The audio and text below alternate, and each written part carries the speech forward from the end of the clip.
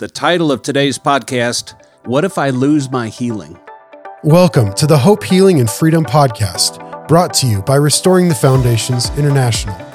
Our desire is to equip you with biblical truth to empower you to live a full life of freedom in Christ.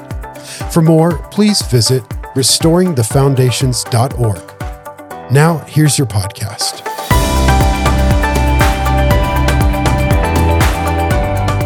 Second Corinthians 10, 3-5 say, For though we walk in the flesh, we do not war according to the flesh. That's our basis for today's podcast. Bert and Kathy came to us for RTF Thorough Format Ministry. They were in their early 30s at the time and had been married for 11 years. To say it mildly, their marriage was a mess. In fact, they came for ministry. They told us that they had divorce papers on the kitchen table at home, and if RTF didn't work, they're going to sign the papers and call it quits. Their marriage was a mess because they had each brought so much dysfunction and hurt into the marriage from their childhood. The only thing they really did well was fight. During their week of RTF ministry, the Holy Spirit did an amazing healing in both of their lives. They were individually set free from the terrible things they inherited from their families.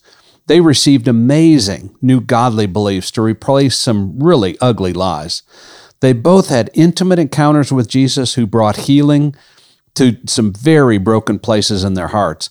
Then the week ended with a celebration of the marriage covenant as if for the very first time. It was truly a life-changing week of ministry. 6 months later, they got a divorce. Why? Because they didn't walk out what God did during the time of ministry. You see, there are two battles we fight. The first battle is to get free. That is what the ministry of RTF is all about. RTF applies the victory that Jesus purchased for us on the cross to our lives. We appropriate what He did for us by His death, burial, and resurrection to the generational sins and curses. We apply the power of the cross to break the lies we believe. We allow Jesus to heal our broken hearts. And then we use the authority Jesus gave us to get rid of the enemy's oppressions. That's the first battle, the battle to get free. The second battle is the battle to stay free. Again, the first battle is appropriating what Jesus has already done for us. The second battle, staying free, the ball really is in our court, so to speak. Bert and Kathy did not fight this battle. They went home and did not walk out their newfound freedom. In the process, they lost their healing by reopening doors to the enemy. They actually put the welcome mat back out to the enemy. Today's verse is 2 Corinthians 10, 3-5. For though we walk in the flesh, we do not war according to the flesh. For the weapons of our warfare are not carnal, but mighty in God for pulling down strongholds, casting down arguments and every high thing that exalts itself against the knowledge of God, bringing every thought into captivity to the obedience of Christ. In this passage, Paul describes that we are in a spiritual battle which is fought much differently than the physical war would be. We don't use man-made weapons to fight this battle. Instead, we use divinely powerful spiritual weapons. So, how do we reopen doors to the enemy? This verse says that we are to bring every thought into captivity to the obedience of Christ. One of the easiest ways to open a door to the enemy is through our thoughts and words. Our self-talk is very important. It is also one of the places the enemy can attack us very easily. Why is it so easy for him to attack us in our thought life? I don't really know or have a good answer as to why. I just know that according to this verse, it's true. Why would God tell us to take every thought captive if all of our thoughts were already under control? The enemy somehow has the ability to trigger or place thoughts in our minds that are not our own thoughts. Most of us have had something like this happen. You're minding your own business, not thinking about anything in particular, when all of a sudden a thought comes into your mind that causes you to experience fear or doubt or anxiety, or maybe even something worse. Was that your thought? Or could it be that the thought was placed there by the enemy to cause that negative reaction? When we entertain a lie, we open the door for the enemy to bring his oppression into our lives. When you believe a lie, you empower the liar. One lie that Bert entertained was that he would be happier with someone other than Kathy. Now, we broke that lie during the ministry time, but Bert did not take his thought captive, and he allowed the lie to return. And with the lie came the empowering of the liar, and it gave the enemy access back into Bert's life. One major area of the enemy's attack on our thoughts is in the area of self-talk. What's self-talk? It's the chatter that goes on in your mind almost on a constant basis. And for most people, much of our self-talk is negative. Why is it most of our self-talk negative? Because much of our self-talk is about the what-ifs of life. This self-talk is so normal that God addresses it in 2 Corinthians 10 by saying that we are to cast down arguments. Another translation says that we're destroying speculations. Those are the what-ifs of life. What if my friend thinks my outfit is ugly? What if the economy gets worse? What if I get cancer? What if my spouse dies? Have you noticed that your self-talk is hardly ever positive? We usually don't think, what if I get a raise at work? What if my child marries a wonderful person and gives me fantastic grandchildren? What if nothing ever goes wrong? No, the what-ifs are usually negative. Could it be that we have someone who is helping us with those negative thoughts? Often much of this hidden self-talk are negative things we think about ourselves. These are things you may never say out loud to anyone, but they're used to tear you down. Things like, oh, I could never do something great, or I'm not talented enough to, or I'm not as smart as, or, God can't use me. I'm not special. Those thoughts are a form of warfare aimed at keeping you from filling your God-given purpose and destiny.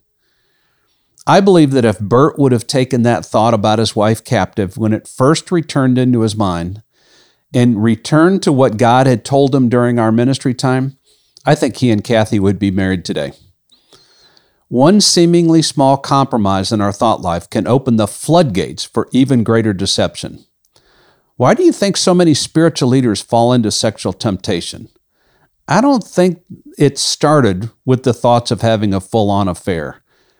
I think it more likely started with a small compromise of thought, which, when unchecked, opened the door for greater and greater temptation. So another part of this verse talks about casting down every high thing that exalts itself against the knowledge of God. Another area of spiritual warfare is about your concept of God and everything that exalts itself against the knowledge of God. It used to be that things that exalted themselves against the knowledge of God were out there, somewhere in the dark corners of society. These ungodly ideas and concepts usually were not mainstream. Today, God is being challenged on Main Street. These concepts and ideas, contrary to God, now come into your home every day through the various forms of media. The worst challenges against the things of God really come through your television. Long gone are the days of My Three Sons or Leave It to Beaver. And I just realized that I'm dating myself, and some of you listening have no idea what I just said. Many mainstream television shows today are based on the occult, and these shows bring the occult into your home on a nightly basis. Many video games are based on the supernatural realm of the occult. The power of the occult has become mainstream. Another source of challenging our concept of God comes from our churches. There are vast differences on what churches believe about a broad array of biblical topics, things like tongues, miracles, healings, the rapture, even baptism, to name just a few. There are even some that do not believe the teachings of RTF, if you can believe that. You can quickly see that our concept of God is also an avenue of spiritual warfare. We have an enemy that has successfully divided the church according to our knowledge of God. So it's no wonder that our knowledge of God is also a place that the enemy attacks us individually. If he can deceive you into believing that God is not who he says he is, then it's much easier to deceive you about what God says. For example, it is really common for people who have experienced deep hurt in their life to believe that God has let them down before, he might do it again, therefore, I really can't trust him. Their interpretation of the hurtful event in their life has exalted itself against the knowledge of God. Instead of determining their concept of God based on the inerrant Word of God, they're interpreting the Word of God based on their experience. For an example, I have hearing loss that causes me to wear hearing aids. Over the years, I've received prayer for healing of my hearing loss on, 30, 40 different occasions. My hearing is no better today. So the enemy comes to me and says things like, God does not love you because he heals other people, but he doesn't heal you. Or he might even say, God doesn't heal today, so it's no use praying for the sick. Both of these are direct lies raised up against the knowledge of God. My hearing loss, or the fact that I am yet to be healed, cannot be used to prove anything about God.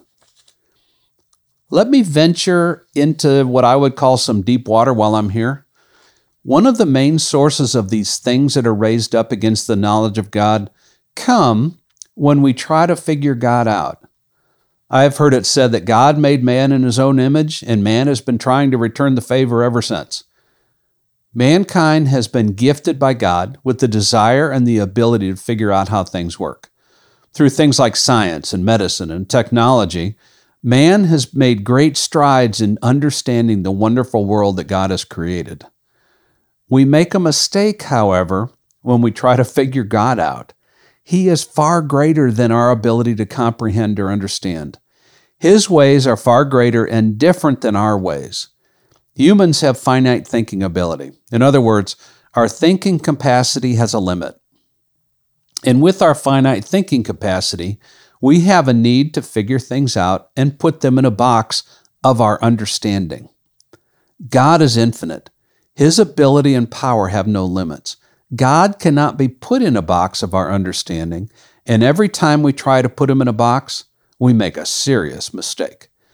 He can be experienced and loved by his children, but he can never be figured out or completely understood. Many of our judgments against God come because of this vast difference in the way we think. We want God to explain to us why something happened so that we can understand it from our finite perspective. We want to know why terrible things happen in this life. God, why did my child die? Why did I get sexually abused? We hope that by God explaining himself to us, we will have understanding and it will take the pain away.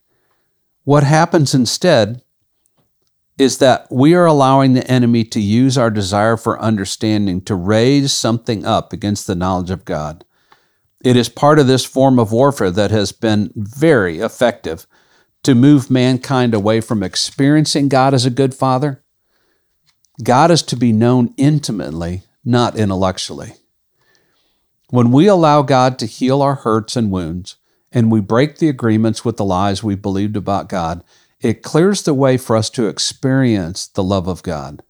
Ephesians 3:19 says, "And to know the love of Christ which surpasses knowledge." The word here for know is the same word used for sexual union. It is more than just an intellectual understanding. God wants us to have more than just an intellectual knowledge, or dare I say, theological understanding of him. He wants us to have an experiential knowledge of his love for us. Father, thank you for your pursuit of us, that you don't give up on us. You continue to pursue us, and that you encourage us continually to take our thoughts captive so that they don't run us, but that we control them. And Lord, we have to ask your forgiveness for every place that we've allowed things to be raised up against the knowledge of God. Those places where we've put you in a box, where we've tried to figure out how you operate and what you're going to do.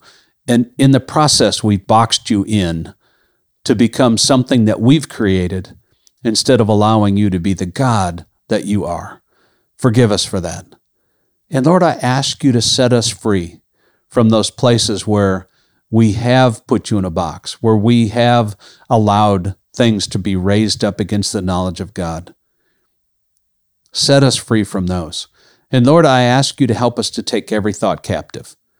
that every lie that's been broken in our lives, Lord, the enemy's going to want it to return. So he's going to try to tempt us back into those same places, just like with Bert. Lord, I ask you to help us. Help us to take every thought captive by the power of the Holy Spirit so that we can continue to walk in the freedom that you've given us. So, Lord, it is so good. You are such a good Father. You have such good things to give us.